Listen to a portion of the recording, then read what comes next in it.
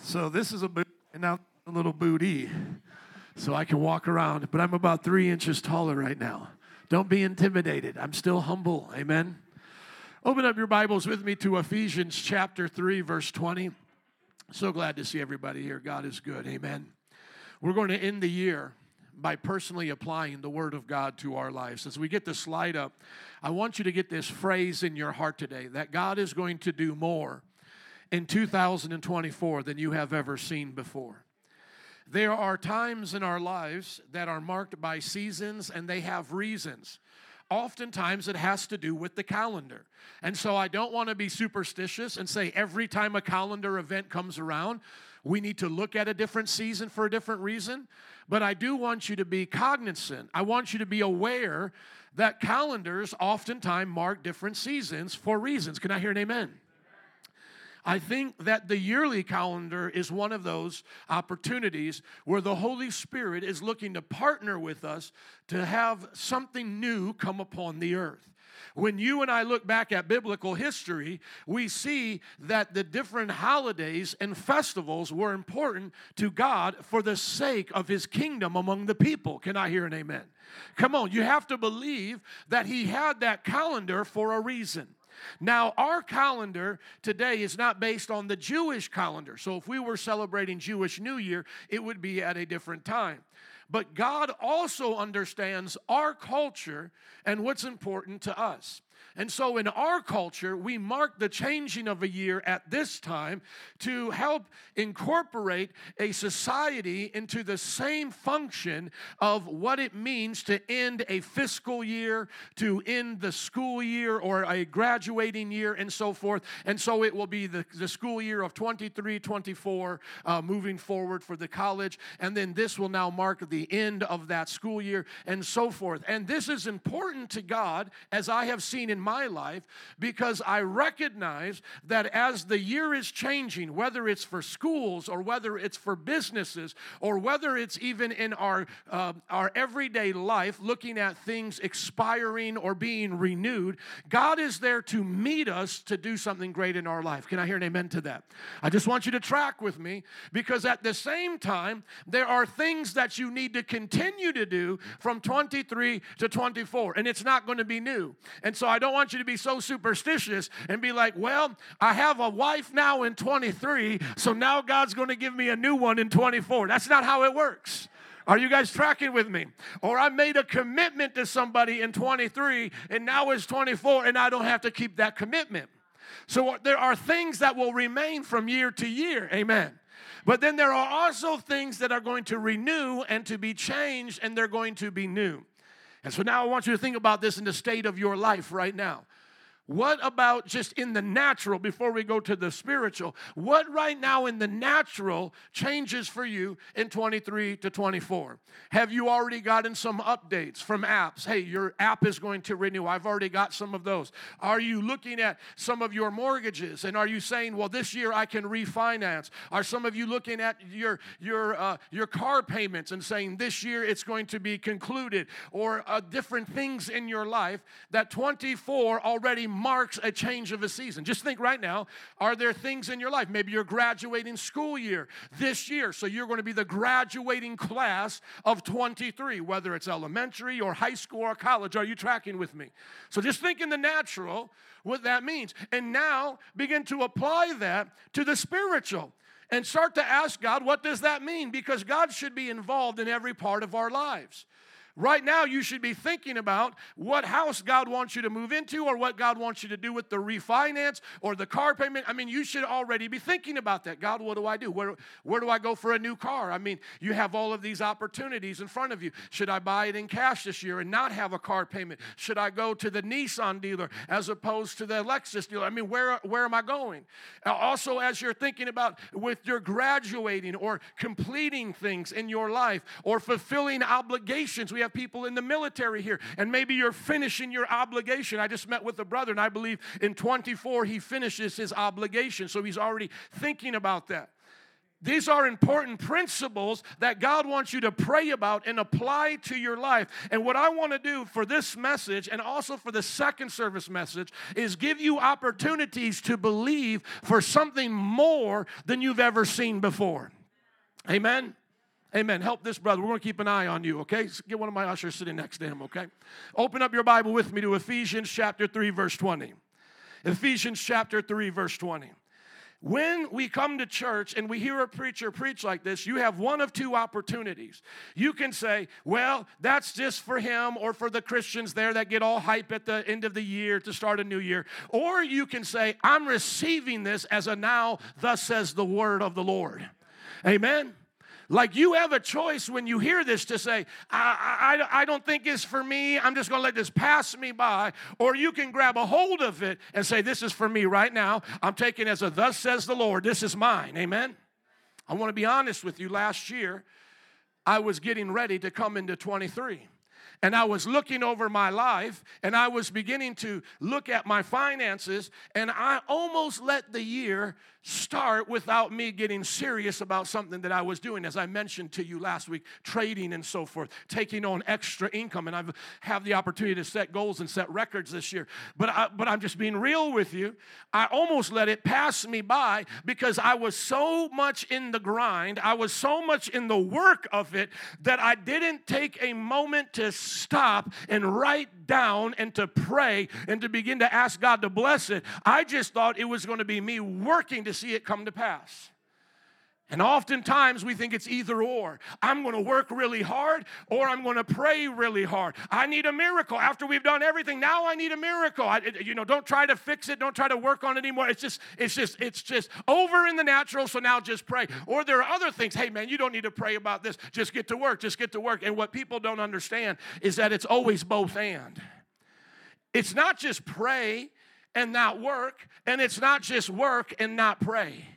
It's always both and. As the old timers used to say, do all that you can do so that God can do what only He can do. Amen? You have to get to that point where you recognize that there's a part that we play and there's a part that God plays. And sometimes people try to, insert that idea into salvation and saying, if you take your step, God will take His step, making it sound like salvation is 50-50. And they misunderstand what the Bible's talking about when it says draw near to God and He'll draw near to you. What that says is 100% of salvation belongs to God. 100% of the rescue mission belongs to God. But the willingness for you to move towards God in your heart, to step away from unbelief, to come out of your sin, that does depend on you. But you never participate in saving yourself. Can I hear an amen to that? You have to understand that. But there is a participation, as I like to say, a dancing with the divine. Now, just before we read this, there are going to be people, because I always think about your friends, I always think about where you're going to your job, and there's going to be people there who will have nothing to do with the scriptures that we're going to read. They're not going to give tithes and offerings, and yet they will increase this year as well, and they'll give something else the glory for it. They'll say, I did this by my own hands. I worked hard. I came early and stayed late. And then in some way, and I want everybody to look up at me, please, in some way, they're going to try to diminish what you do with God by saying, what does it really purpose to do all these things for God when I outperformed you or did just as good as you? And I didn't go to church. I didn't hear that preacher shout at me for an hour, and I didn't have to memorize scripture and give tithes and offerings. They'll say that in a way of mocking, but I want everybody to understand this. Pharaoh's kingdom was great, but it was only great for so long. Babylon was great. I mean, we're not diminishing the greatness here. We're not playing make-believe, right? Babylon was great, but it was only great for so long. You see, the difference between us and the world is that our treasures are primarily in heaven, and they do not rust, they do not diminish, they only get greater over time. And the kingdom of God will rule this earth. So do not be distracted by the temporary blessings of this world, quote unquote blessings, to think that that somehow changes the need for the Word of God. It's both and there as well. One of the key concepts that you have to learn is that God wants to bring His kingdom to earth as it is in heaven. And as He does, there's a time and there's seasons for that as well.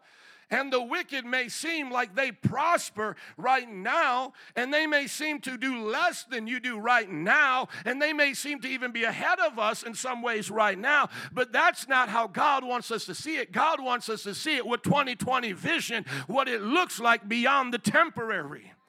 God wants us to see that what we're looking at is only temporary. He cares about the temporary. He's involved in the temporary. But he wants you to know all of this will fade away. But his kingdom lasts forever. And those who, everybody get this, those who danced with the divine, those who intermingled into their life the kingdom of God will not only have a reward here, will have eternal treasures in heaven that never disappear. And so that's what he's looking for. And so that they are showing that there's one component, because every good gift comes from God. They are showing that hard work pays off. They're showing ingenuity works. If they're not lying, stealing, or cheating about it, they're showing that God has blessed them in that way, what we would call the general blessings of God. But what they haven't understood is the purpose of those general blessings. The purpose of the rain that falls on the wicked and the righteous is to give the glory back to him as you plant the seed, as you're a farmer, that all good things come from God. You see, we're a little bit disconnected from the agricultural world, so we don't always understand it. But imagine living in the agricultural world. You can't control the rain. You can't control the sun. You can't control the dirt. You can't control the biology or what's going on rather inside that little plant. You can't control that. But you have to trust that you understand the times and the seasons. And when a farmer saw those things come to pass, they were able to give glory to God. And of course, the pagans did to their own God. But remember, this because the pagans gave the glory to their false God doesn't make that false God true. It was still the real God that was sending the rain, gave forth seed time and harvest. Can I hear an amen? Whether they had the right God or not, they were applying those principles. And so, brothers and sisters, don't be discouraged by that, because the way the world works is still based on the principles of God. So that person that says to you, well, I did all of this and I did it without God, just say this: hey, make your own oxygen and start breathing that, and I'll believe you can do something without God. Why don't you make your own brain cells work, and then I'll believe you did something without God. As the old joke goes, Satan said, I could do this better to God one day, and just give me a shot. And God said, okay, I'll let you do it. And then Satan goes, okay, I'm ready. And then God says, well, start by making your own dirt. Then make your own earth, and then go from there. Let's see you do it, Satan. That's the joke. He can't even make dirt. We can't make nothing out of something out of nothing. God alone can do that. To speak it, bring it forth. Even Satan is an imitator. And so, brothers or sisters, let us stay focused on what we're doing, because as you look at the narrative of the scriptures, you see that, yes, Joseph is in Egypt, and Egypt is large and in charge at that time. And I'm sure that there were other fellow slaves or co-workers that even mocked him and said, why don't you worship our gods? Why don't you get favor this way? Why are you not eating what we're eating, even like they did in the time of Babylon with Daniel and his friends? I could imagine people mocking him and saying, you're not going to make it here very long. But he served God in the midst of that system, and God blessed him in a way that only God could get the glory for. And then when God exalted him, he had his character, he had the covenant of God, and so when he had the blessing of God, he was able to stay in that position, where oftentimes the world has gifts and talents that bring them to the mountaintop of success, but not the character or the covenant with God to stay there. And that's why there's always a great fall after a great lifting up. And you follow their lives, and yes, they're self-made, but they're a self-made mess. And that's why you see how their life's always in turmoil. See, I would rather be like Joseph in Egypt, seeing the greatness of the world around me, and yet putting God first in my heart, knowing that he's greater than all those kingdoms. So yes, I see, I'm with you. I see what entertainment people are doing. I see what politicians are doing. But I'm not straying from my God. I'm not straying from those principles because I know money in of itself is not my source. God is my source. I know that relational, advancement is not my source. The relationship I have with God is my source. And certain tidbits of knowledge that pass through the universities and the trades and all of these things, those may bring temporary success, but they're not my foundation. The foundation is God and His Word. Amen. Are you tracking with me? So I want you to be able to hold your head up high, to stand on that firm foundation. And if people mock you for putting God first, give God the glory and the praise anyhow. Show them, say, okay, well, you got me this year. You outperformed me in sales this year, but I still got my marriage. Where's your marriage? Hello? I don't have to go to the bar at happy hour and drink 5 drinks to forget all my problems. Hello? Tell on them a little bit. Help them realize who they are. Show them a mirror. Amen? Don't make up stuff and don't judge them on the way that, don't condemn them to hell, but let them see who they really are. Because what they're not telling you is all the prices, the sacrifices they have to make to their idol that doesn't give back to them as our God does. Everybody's sacrificing to an idol. Everybody's giving up their time and attention to that idol. Whether it's their own success, whether it's their own dream of finances. And the thing about it is idols aren't real, so they can't give back to you what you give to them. And that's what, these people say, is that money don't love you. You can love it, but it don't love you. How many understand that? It will leave you. It will forsake you. It will jump into somebody else's pocket just as fast as it jumped into your pocket. Don't love money. It does not love you. The things of this world will turn on you in a moment. And so we have to remind this world. Number one, we have to remind them that there is a God that created us for the desire of success. And so we compliment them. We encourage them. We don't look down on them and then try to say, well, just because you're going to hell, that doesn't mean anything. No, it does mean something.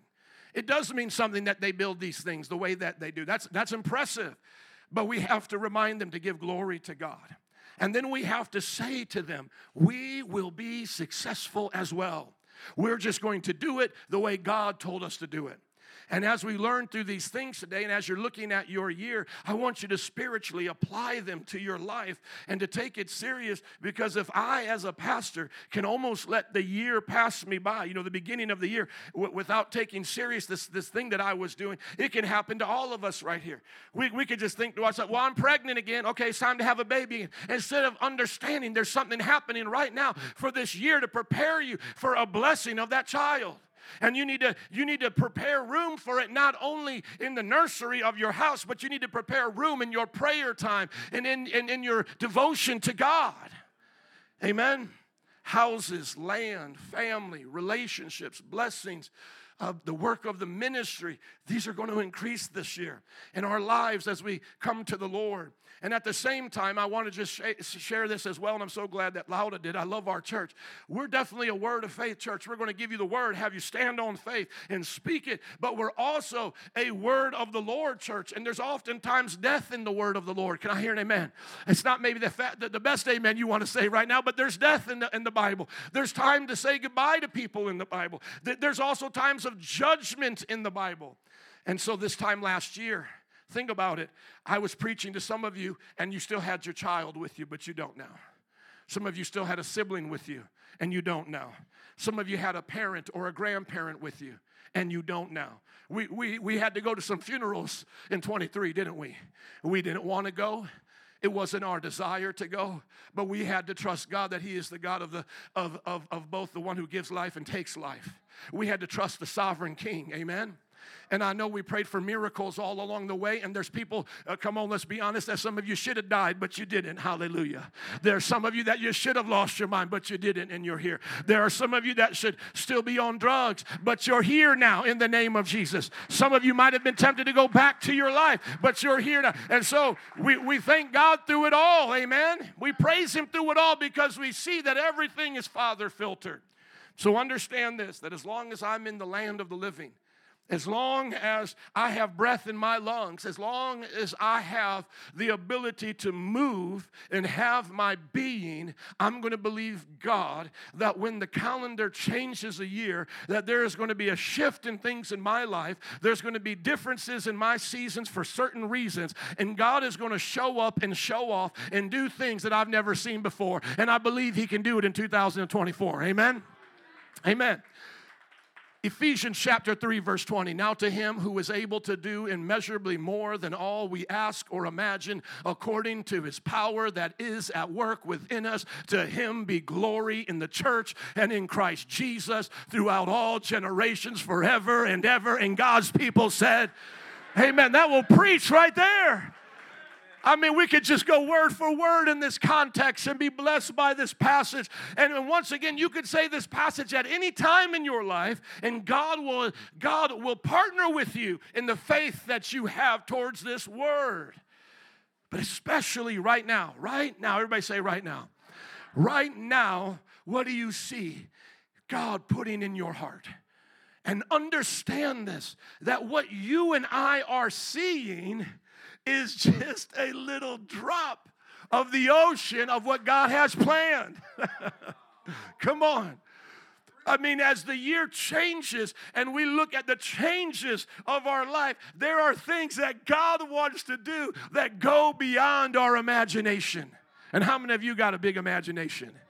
Come on, somebody. And sometimes people say, well, what if it doesn't happen? What if it, you know what? Then we're not understanding what God is doing in the midst of it. Well, I'm going to have $100 million this year. I only ended up with $10. What happened? Well, God's teaching you something. Amen. Because that doesn't mean 100 million's not coming. It just means you had to go through this stage right here. You had to go through the introduction. You had to go through this stage, but it doesn't mean stop dreaming about that thing. I mean, you think about Joseph. All these characters of the Bible, one of them is my favorite when you talk about stuff like this is Joseph. You think about Joseph, he starts off with that dream, but he has to go through all of those opportunities to grow before he sees the dream come true. I like, as one person said, you don't lose, you learn. Can I hear an amen to that? You don't lose, you learn. Every setback, every failure, every mistake is an opportunity to learn. And yet greatness is in the everyday learning opportunities. When did Michael Jordan become Michael Jordan? Was it only after the championship? Or was it during the time of losing to the high school tryouts, not getting picked on the team, or the games that he lost? See, when is the champion made? The champion is not made when everybody else crowns them the champion. The champion is made through the losses that turn into lessons through life. That's when the champion is forged. Amen? That's when your life is given its real meaning, because you become familiar with the valley to understand the mountaintop. That's why so often you got to be careful about even what you wish for, because those that are normally looking up to the upper middle class, to the wealthy, don't understand that the price their children pay for their success. Study the lives of the wealthy and what becomes of their children. Why is it? Because oftentimes the children don't understand the struggle that the parents had to go through, the lessons they had to go through to have that success. They just start at the success. And if the parents don't know how to instill in them the lesson of the struggle, the successes will become the noose around their neck that will choke and destroy them. I'm being honest with you. You look at their lives of the children and you look at what they become. So often they become only a dwindling shadow of their parents at best, and at worst they turn into utter darkness and don't even make it as far as their parents did in life because of their addictions, because of their relational problems and their depression. Why is that? Why is it like Dan Bilzerian, if I'm saying his name right, born to the most wealthiest family, or one of them, of Europe, became one of the biggest playboys on the Instagram, and he's about my age, and he already, I believe, had like 3 or 4 overdoses on the most hardest drugs you can ever get. Why would he be searching for it out there if the money was what was supposed to make him happy? Didn't he already have it? Shouldn't he have been happy if that's where it was? Notoriety, fame, power. Shouldn't he already have been satisfied if that's truly the meaning of life? Why is he still looking for more? Because he understood the concept that only God can give more. Well, I should say he experienced that concept. Because the drainage of the soul with the devil is an endless pit that can never be filled. Only God can fill the hole in your soul. Are you listening to me? God is the only one that can give more without you taking on more troubles. The Bible says he adds wealth to the righteous, but no trouble to it. Where when you talk to the wicked, it's more money, more problems. And they're being honest. I remember Cardi B. I'm bringing up some strange names in this service. Dan Blazerian, and then now Cardi B is coming up. Lord save both of them. Cardi B was saying, why are you all hating on me? I have to spend $10,000 on my outfit. I have to spend $1,000 on my nails. So y'all keep following me. Do you see the price they're paying to their idols? You see what they're giving to their idols, and they're living by the principle, whether they understand it or not, that more money, more problems.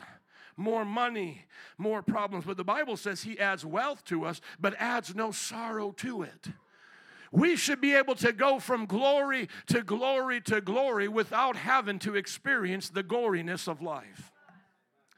When you read this passage, what comes to your mind in your life immediately? What just shows up? I start thinking about my family, what's most important to me. And I start thinking about the dreams that I have for them. And then I can hear God say through this passage, I want to do more through your children than you can even imagine right now. I start thinking about my friends in this church, and I hear God saying, I can do more. And then I look at my finances, and I go, I have dreams and visions for my personal finances. Not only do I want the church to grow, to be able to bring people on staff this next year, but I want to grow my finances enough personally to give all of my salary back to the church. That's my goal. Somebody say that's his goal. Amen. That's what I want to do. And I don't want to do it by selling books to the same people who attend my church or preaching more conferences. I want to do it out in the world like you have to do it. I want to be able to whoop them and get it in Jesus' name. Amen. Sometimes I look at these Christians in ministry and leadership, and they always use what they have to market the church. You know, now the pastor wants to sell vitamins and health care, and he's selling it back to the church like he's going to be a health coach. I'm telling you, I got pastor friends that are health coaches. I mean, God bless them and all of that. I mean, we need health in the church, but they just want to sell it back to the church, you know.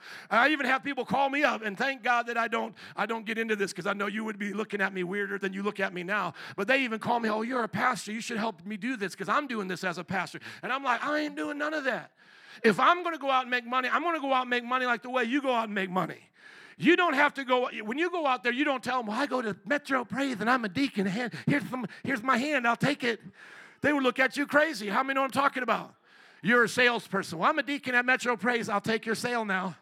No, you need to go out there, not using the network of the church in that way to build your success. You have to do it based on your goods and services. Amen? And that's just a personal conviction for me. I've been full-time in the ministry now over 25 years, and the Lord told me in my latter years to do this. So let's pray with me, amen. Let's do this. I would love to have a church of 100,000 people and still me having this income come through the ways that I feel the Lord's put in my heart, and I can give back my salary. I'm looking to that as a dream that God can do. Why not? Can I hear an amen to that? I mean, that's a great ambition. Paul said he was able to do ministry without taking money from the church. I would like to end my life being able to say that, based on what I was able to produce in the world, not taking, of course, any time and attention away from the church. So those are the things I start to think about immediately. Immediately in my heart, I start thinking about my family, start thinking about the church, I start thinking about the finances. And then you can start to break it down into subcategories. I start thinking about what God's put in my heart to do on YouTube, and how just over a few videos, I already got up to, a few hundred subscribers. My biggest video, 20,000 views. And what I did this past year is I reacted to funny videos, and I put Jesus in it. So there's a lot of teaching out there, and I still do that on different venues. But in YouTube, I know some of you know what I'm talking about. I just felt like reacting to some funny stuff. So I would go on there with my personality, reacting to it, drawing people in, and then I would bring in a scripture. And I know it sounds kind of weird, but it started working. And the biggest video that I got was me reacting to Ali G going and doing his little pranks on people. And I was like, man, this dude's funny, but this is how I would respond. And over 20,000 views. Somebody say, that's not too bad. That's not too bad. So I'm praying about that for the year.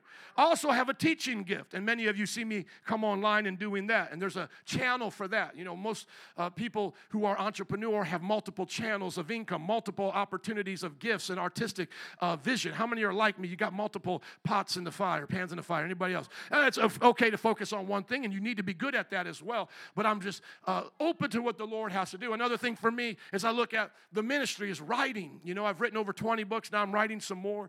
AI is really helping me. I'm putting out some new books, Lord willing, in 24. One's going to be my first fiction. Another one is a book for pastors. It's already done, but I haven't released it yet. And then I'm rewriting the Islam book. And then whatever the Lord gives me along the way. Somebody say, God can do it. I'm just being honest with you. I'm just talking about more. Somebody say more in 2024. Amen. That's what I'm talking about for me. But where does your mind go? Where do you go into the dreams of your heart? Where do you go in imaginations? Because God cares about those things. So this is what I would like you to do. If you have a notebook or you have it on your phone, would you pull it out as we go to this next slide? And I want you now to start to fill in the blanks of what God is telling you to do in these three areas. In the second service, by God's grace, I'll bring up other ones. So if this is a message that these kind of things really inspire you, then make sure you listen this week to the message I'll be preaching in second service, because I'm going to bring up other things. And the first thing is devotion. What I felt for this service is that many of you need to make a deeper commitment in your devotion to God this year than you've ever done before, so that God will open up to you the spiritual world in ways you have never seen it before. The spiritual world is always intersecting with the natural world in such a way that it should be commonplace for us to see the hints of God's divine presence everywhere we go and in everything we do. We shouldn't take it for granted that God is with us, in us, and moving through us. Come on, somebody say God is with us. So he's here in this place. He's with us. Somebody say he's in us. And somebody say he's moving through us. You see how that works? He's with us. And that is in the general sense of the omnipresence of God, because he's with even the sinner in that sense of his presence moving in their heart to convict them. So he's with us. He's not a God that's far away as Islam and other religions believe. No, God is with us. But then as a Christian, he is where? In us. He's closer than the air that we breathe. He's intermingling his thoughts with ours. Oftentimes people say, well, if God speaks to you, Joe, how does he sound? And then when I go, well, he sounds like me, they go, then you're just talking to yourself then. No, how do you want God to talk to me in my thoughts? Do you want him to invade me with another voice? Are you listening to me? Joe, and like you hear this other voice inside your head, whoa. I don't believe that's how God has ever spoke. I believe when he does that audibly, he speaks in his voice. He speaks in our language. But the Bible says when he speaks to our heart, it's as spirit speaking to spirit. And so when you ask me, this is a deep thought now, because this will get them to start backing up thinking they were sassy when you start getting deep with them, is what do thoughts sound like when we don't have ears in our mind? You think it sounds like your voice, but that's just the way you recognize it. But do thoughts actually have an audible sound or an accent? I don't think they do. I think that's just your way of understanding it. Sometimes those of us here who speak different languages, I like to ask, which language do you think in? You know what I'm talking about. But do thoughts have a language? No, it's just the way you're understanding them. So you can get real deep with that sassy person who tries to make fun of your thoughts, having the voice of God in them. All you have to start doing is asking them, what are thoughts to begin with? What is the actual substance of a mental thought? How many are going to get a little deep with me here? Isn't that kind of fun? Thinking about what you're thinking about. Are you doing that? What's thinking about what you're thinking about? Your thinker, your soul. Your soul can multitask. Right now, think about the favorite foods you had during Christmas time. Think about it, the favorite food you had during Christmas time. Before I ask you that question, were you thinking about it? So where was it? Where was that thought? Sometimes they say it's stored in the brain. No, brain damage shows us that sometimes memory is related to how the brain works, but it's not always in the brain or the parts of the brain they think it is. That's why when they say they're going to map it and download it, they're not even close to understanding any of these things. I'm being honest with you. These are the smartest of the smartiest pants out there. They still don't know the soft problem answer to consciousness or the hard problem. Look it up when you want to fall asleep sometime. Read some of those articles on the soft problem of consciousness and the hard problem of consciousness. So what are these thoughts? What are these inner workings of our mind? They're not just physical. The thought that you have can be right or wrong, but the chemical in your brain can't be right or wrong. A thought inside of your mind can be colorful while the gray matter of your brain remains the same color. The thought of your mind can be good or evil while the instincts of an animal know no such thing. You see, your mind is a part of what God made fearfully and wonderfully. And in your devotion to God, it starts with what you think about. It starts with what you believe about things. It starts with how you see things in the world. And it also incorporates how you hear and receive things. And most importantly, to be devoted to God, you have to learn to recognize God's voice. His still small voice. And a privilege of the Christian, the Bible says, is that we hear his voice and we respond to it. Isn't that something? That the Christian knows the voice of God. How many know before you were a Christian, you thought things to yourself? But how many know after you became a Christian, some of those thoughts weren't yourself anymore? You just knew that. If the atheist in the world that mocks us was so right, then why can't they just eliminate all the mysticism of it and we all just agree, I'm just being stupid and playing make-believe? And yet, all of us here, if you're a true Christian, you understood your thoughts the day before you got saved. And yet, after you got saved, there was another program running through the DOS of your mind, the hardware of your mind, and you knew that wasn't you. And you've seen miracles come through that. And you saw divine appointments come. Am I talking to anybody that's heard the voice of God? And I say this without being ridiculing or to put you down. If you have not seen that yet, you may not be saved. Because the Bible truly says that those who are saved hear the voice of God.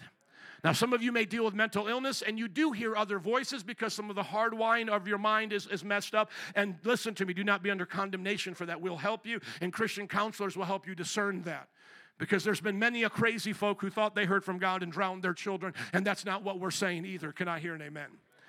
So don't put that on us. Don't put that. We're very, very logical here. And at the same time, we understand that only so far can we go in the natural realm to understand the things that are most important to us.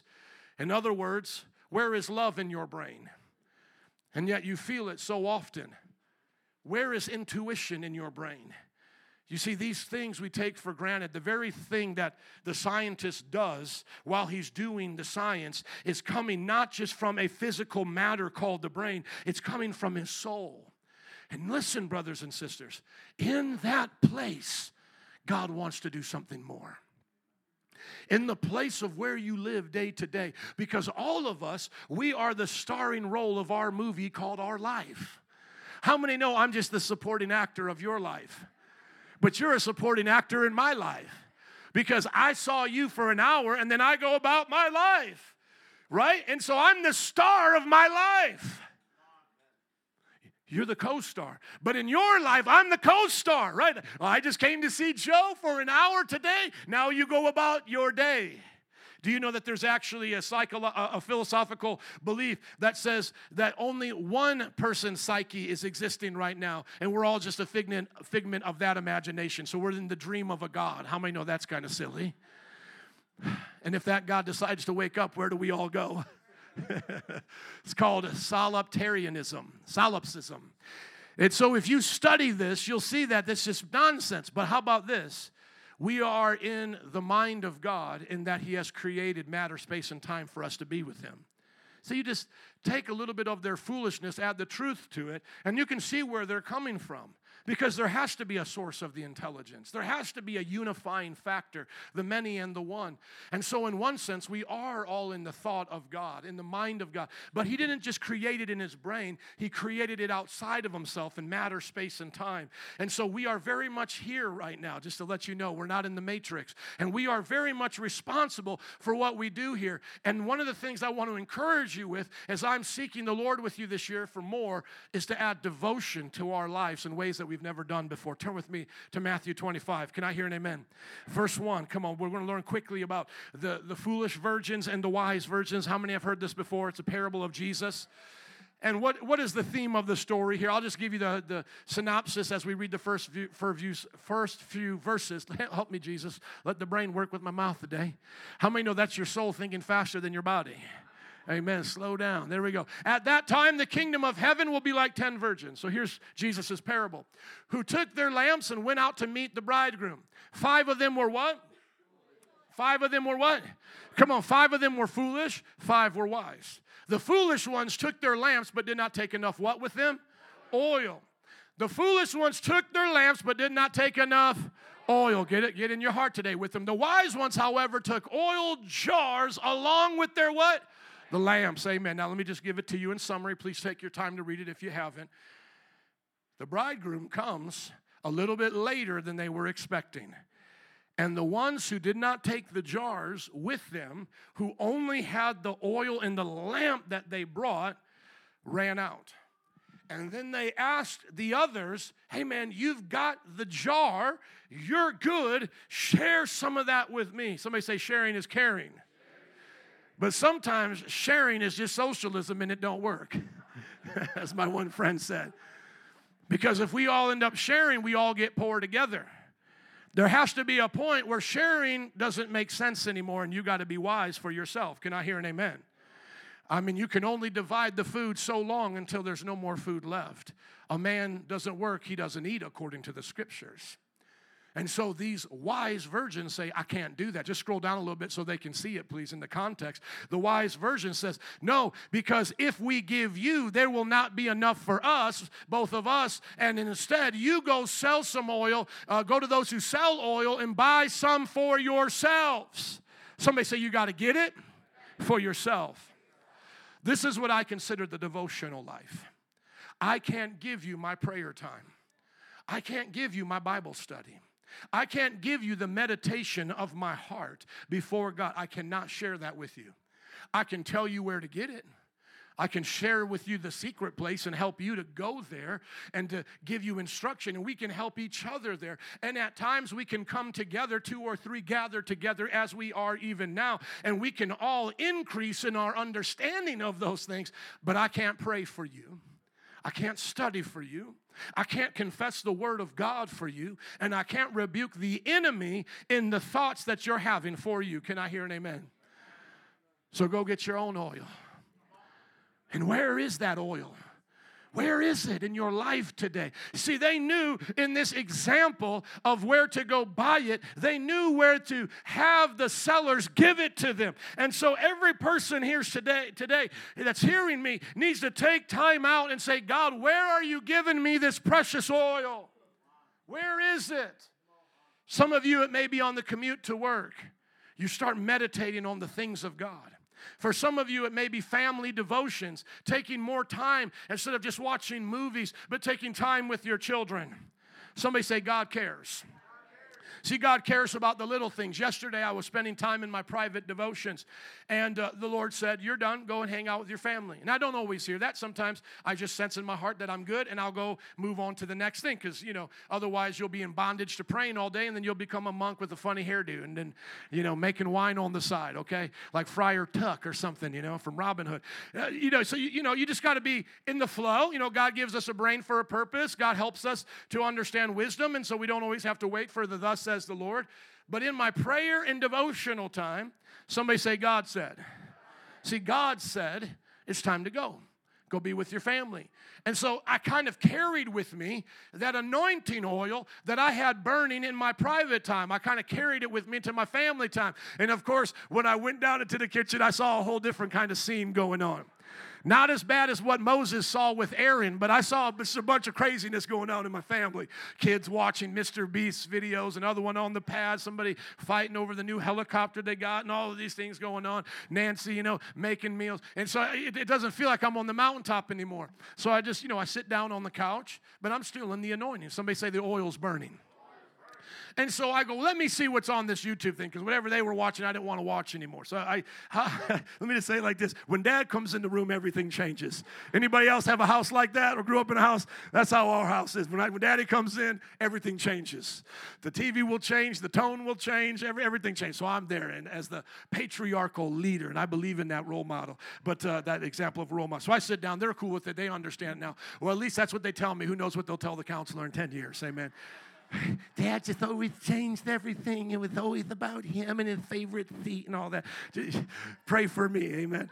So I come down, everything's off now, everything's being controlled to the way I want to see it, because I just believe God has put me in charge of that house, and we're going to do what I'm going to do here now that I'm down, because we're going to have family time, so everybody's required to be around, and now I'm flipping through. And the moment that I sit down and start flipping through, you know what I see? The Ramp with Karen Wheaton is having winter camp. And the moment I see that, something in my heart says, we need to watch this with the kids.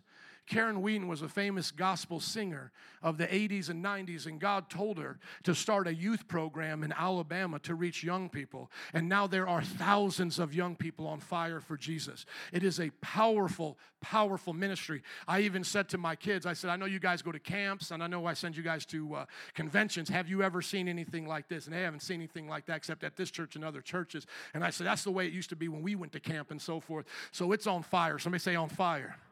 Amen. And guess what?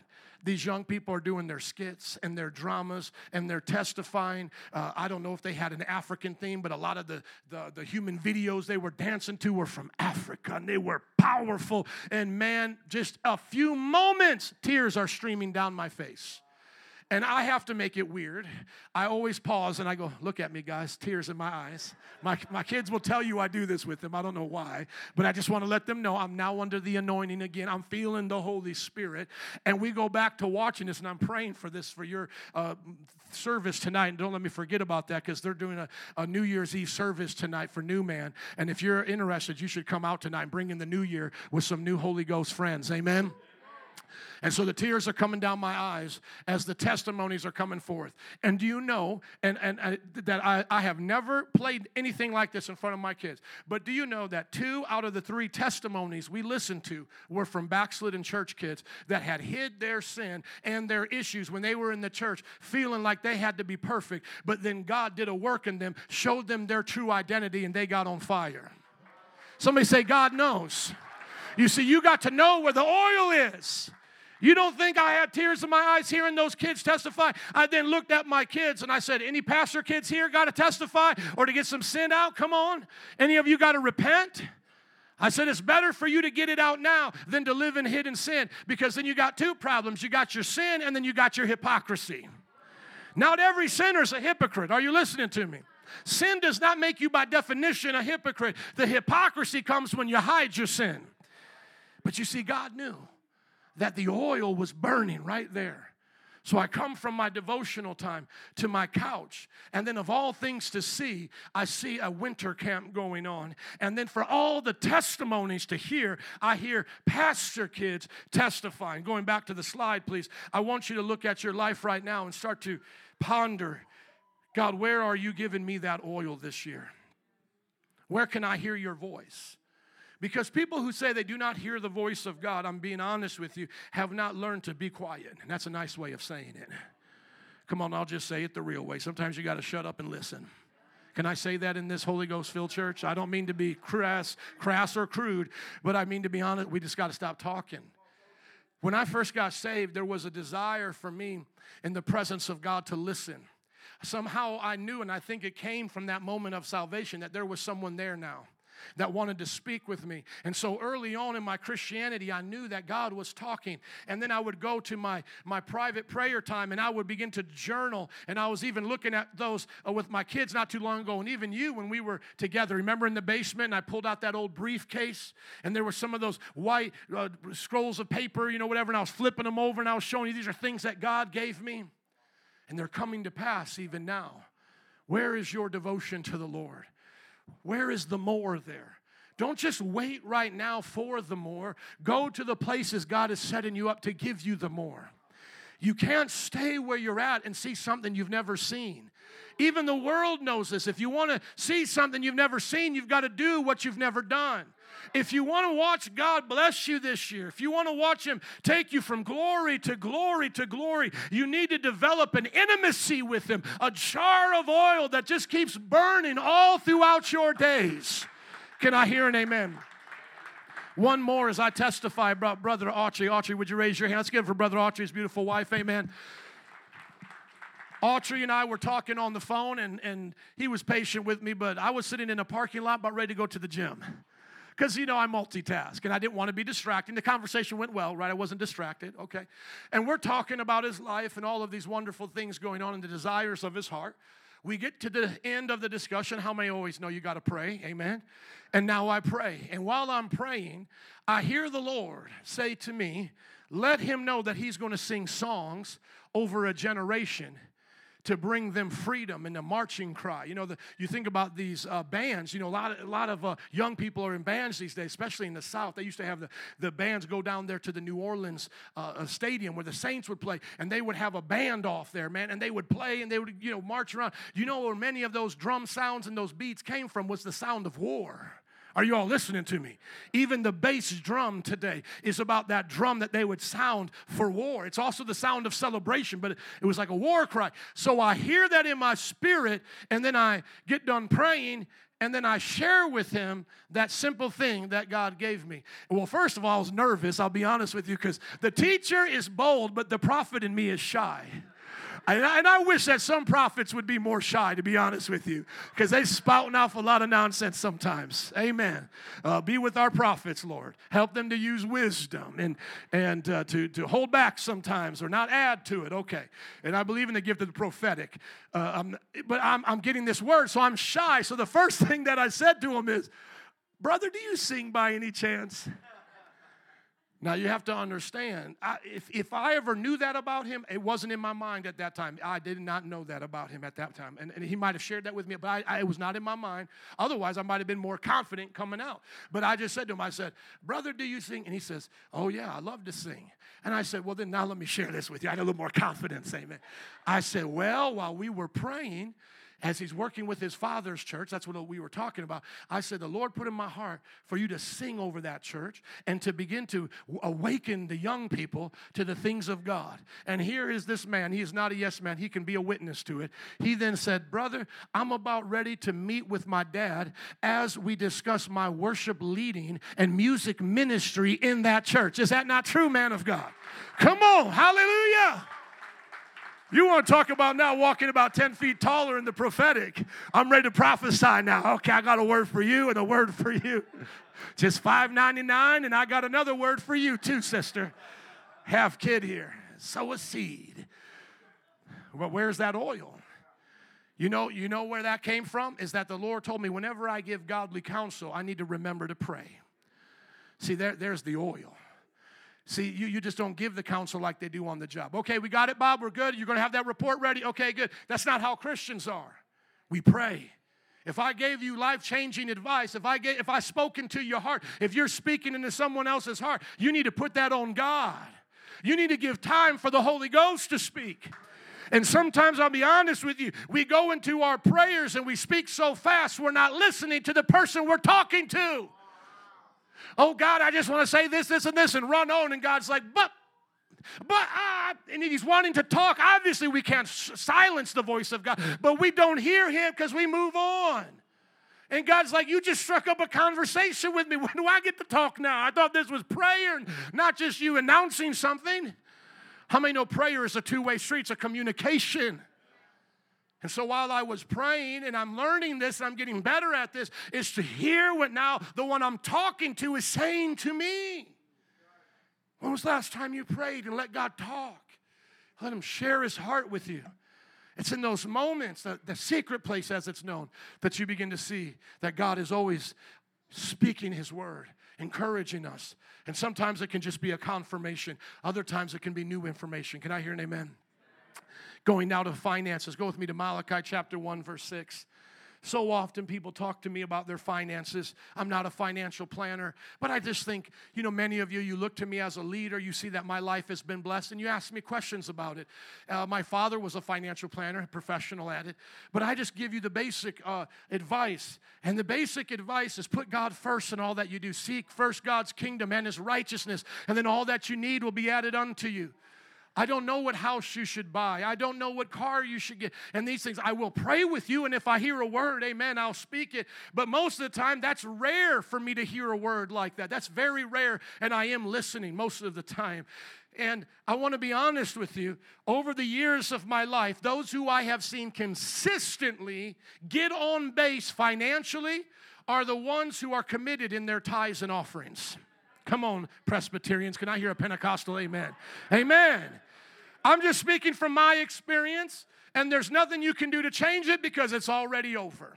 25 plus years of ministry. Hundreds, if not thousands of people that I have pastored intimately, knowing the ins and outs of their life, sharing life with them, eating in their homes, going on trips with them, spending time with their children. And I'm here to say to you, that I have always seen a consistency in the blessings of God in those who give tithes and offerings. I haven't met many millionaires, billionaires. I don't think I've met one because they haven't told me they're one, so I haven't met any. And yet I've seen God bless His people faithfully over and over and over again when people know how to put Him first in their tithes and offerings. I've had people argue with me, and they're never tithers. And you notice that. The tither never argues about it. It's always the non-tither. Why is that? Because the tither has already seen the blessings. There's no reason to argue about it. We've already been blessed by it. And I just want to tell you as a person who came up through the church but then had my chance to leave as a new Christian, I could have joined any denomination. As I got newly saved, I didn't have to go to my parents' church. But I'm going to tell you, I saw so many testimonies in my family's ministry that I would be stupid to go and try something else. Are you with me? And then I've met people who didn't have that upbringing come into the blessing of God. And many of you are sitting here even right now, and you would testify you weren't even raised this way, and you were even told not to do it by friends and family. And yet as you committed to the Lord your finances, you've been blessed more than ever before. Can I hear an amen? Amen. Now, do I see tithers every now and then on the struggle bus? Yeah, they'll have a seat on the struggle bus, but they don't last very long there. They start speaking the word. They sow their way out. They understand if what's in their hand doesn't meet their need, it's their seed. And then for some reason, and I know what it is, but I'm just being a little sassy now. For some reason, those who are responsible with the tithe are responsible to come into work on time. And what is that reason? That's the Holy Ghost advantage. Man, you're giving away 10% of your income. You better keep income coming in. You ain't going to see no tither be lazy. There, I gave away 10% of it. I got to keep working, Jack. I can't play around here. Come on, somebody. I mean, that's a lot of money. I don't care if you're a billionaire. What's a tithe off a billion? That's $100 million, man. You better make that up somehow.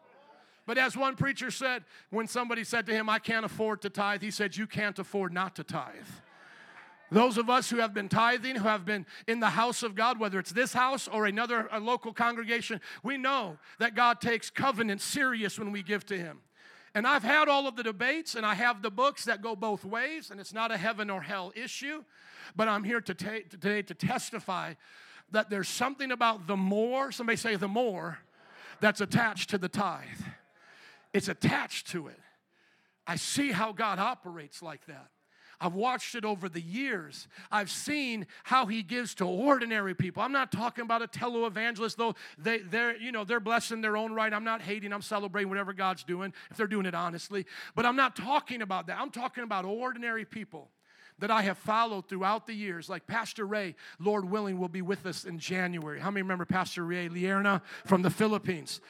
And he's an ordinary pastor with an extraordinary gift. But what I'm saying is he's not world famous. He doesn't have a televangelism ministry.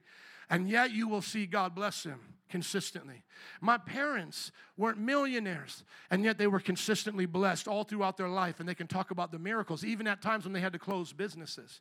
And then the brothers and sisters that I've seen in this church, that time does not allow us to testify, but I wish that I could, for you to come up and talk about how in covenant with God, as you gave to him the 10%, he gave you well beyond that, the 120% in return. Amen? And after all of it belongs to God. And it's not like paying a bill, it's sowing a seed. That's the way I look at it. It's not that we're just paying off God like he needs the money. What we're doing is we're supporting what God is behind, and we're putting our faith into action. And the Bible says faith without works is dead. But faith that has the action behind it is what sees the miracle. Look, every place in the Bible where God does a financial miracle, it is preceded by the gift giving of a seed. Whether it's the widow or someone in distress giving the little bit that they have, or it's the Israelites while they're in the desert tithing, my brothers and sisters, God recognizes the faithfulness of his people. I remember one time hearing a story about a pastor in Korea starting after the Korean War in an old Korean military tent, a church. And he began to believe God for miracles, and the tent began to fill up. And so they wanted to get a building. And this is after a war. Somebody say after a war. I mean, that's a pretty hard time to get a building, isn't there? I mean, there's no buildings, and whatever's left, it's probably super expensive. And how do you even get money? The economy's just restarting.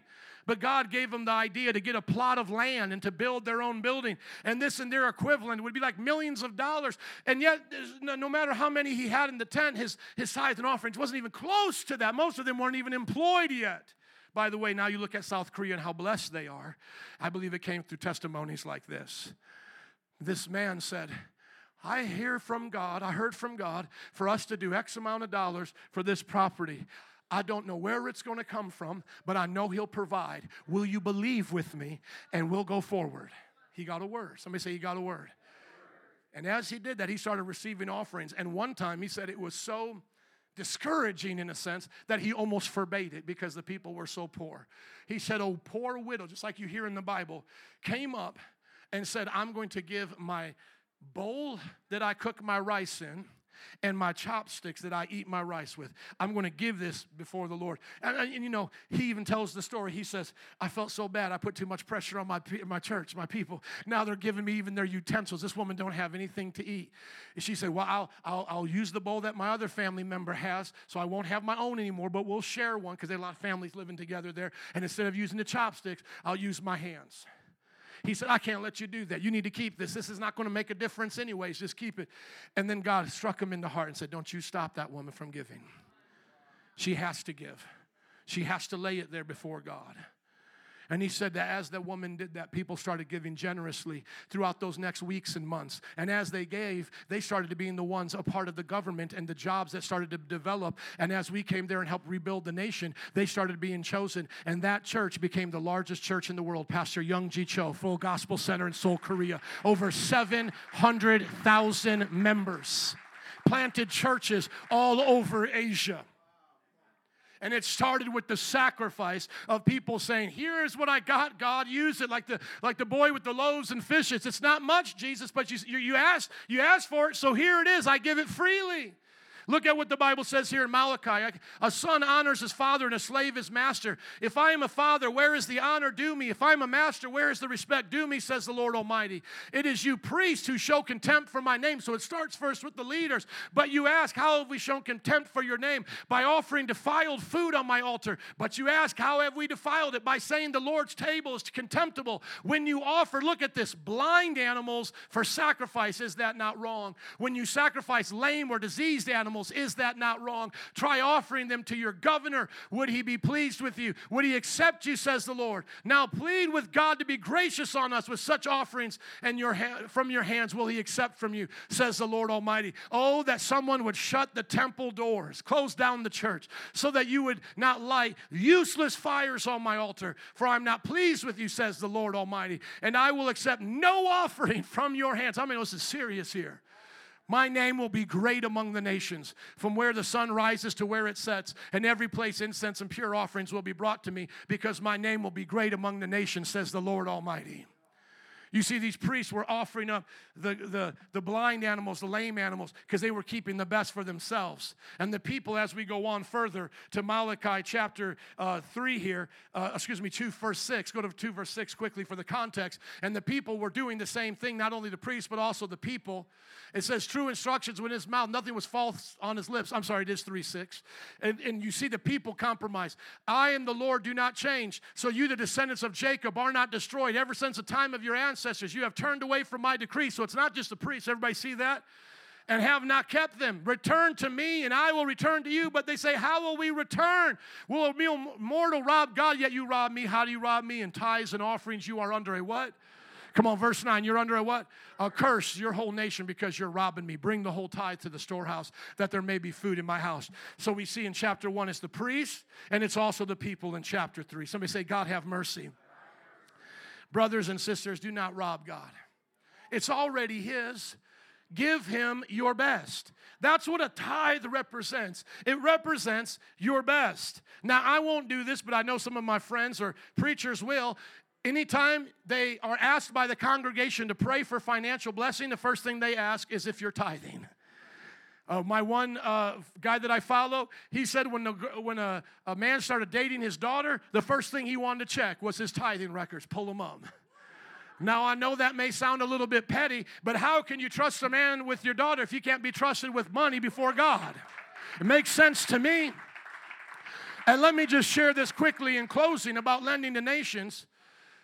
We see that Reinhard Bonnke in Africa was a great lender of nations to the prosperity in Africa as God was blessing him. As well as Rodney Howard-Browne, traveling throughout Africa, testified that some of these newly baptized in Jesus' name Christian nations are now asking the missionaries for help to rebuild their nations with the prosperity of God as God is putting his hand of protection upon them. And one of these nations, Rodney Howard-Browne, lent money to so that they could start building water wells and take care of their people. Somebody say, God did it again. And now some of the largest churches are in Africa, and they're now sending missionaries around the world. Some of the largest churches are in Africa. How did that come about? Because the missionaries went there, preached the gospel, built up the places so that the name of Jesus would be made strong. Islam would not take over. And now God is blessing these wonderful nations. We'll lend to nations, brothers and sisters. I want to go when we go to the Philippines and find areas to help and lend to those people so that they can grow and become prosperous there. As we get ready to close here, the last one that I had, and I'll leave it for you as the band comes, for you to do your homework this week, as the slide goes up there as well, brothers, is spiritual gifts. The Bible says to be eager for them. Brothers and sisters, I don't know about you, but I need more in my life today because there's more challenges before me. There's more things to do. My children are getting older. It was one thing when you took them to Five Below, but now they want Nikes.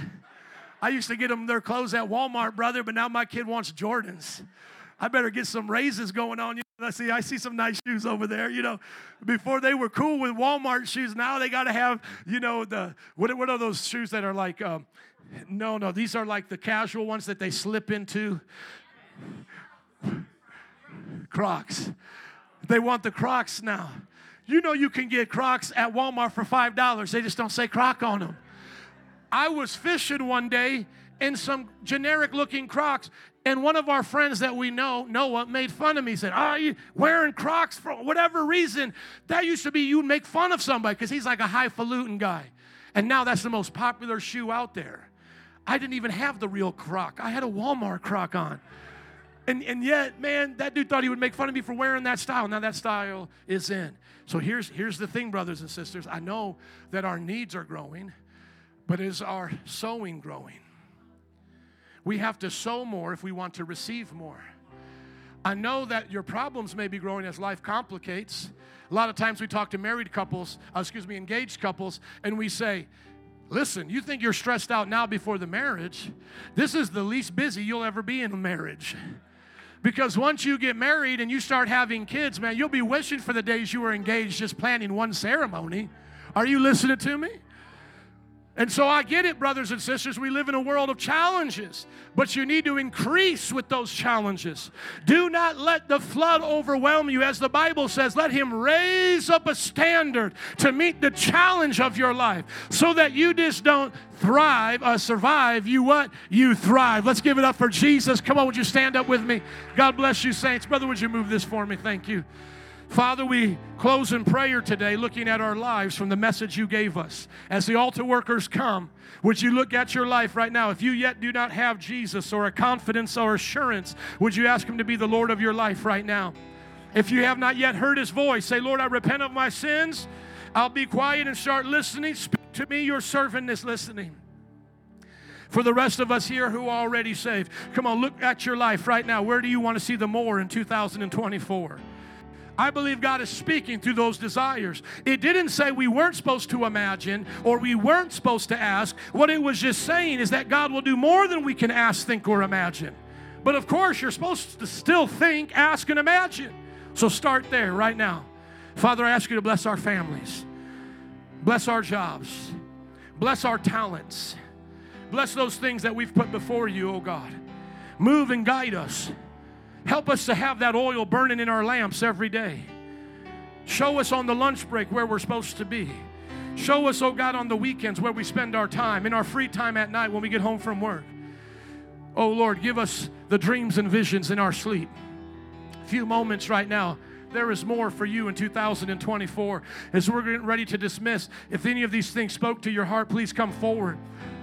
But I want to believe God with you as Lawrence comes up here for us to pray tonight for our New Year's Eve service.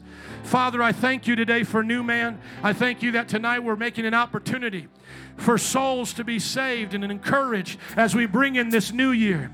I pray for those, God, to come out and to be blessed, and for safety in traveling conditions.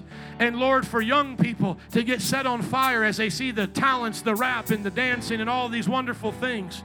And that, Lord, what you do here, even on a special occasion, you'll continue to do throughout the year, as there ain't no party like a Holy Ghost party, because a Holy Ghost party don't stop. In Jesus' name, and all God's people said, amen. God bless you, saints. Have a wonderful new year. Come back next year with some testimonies. Amen.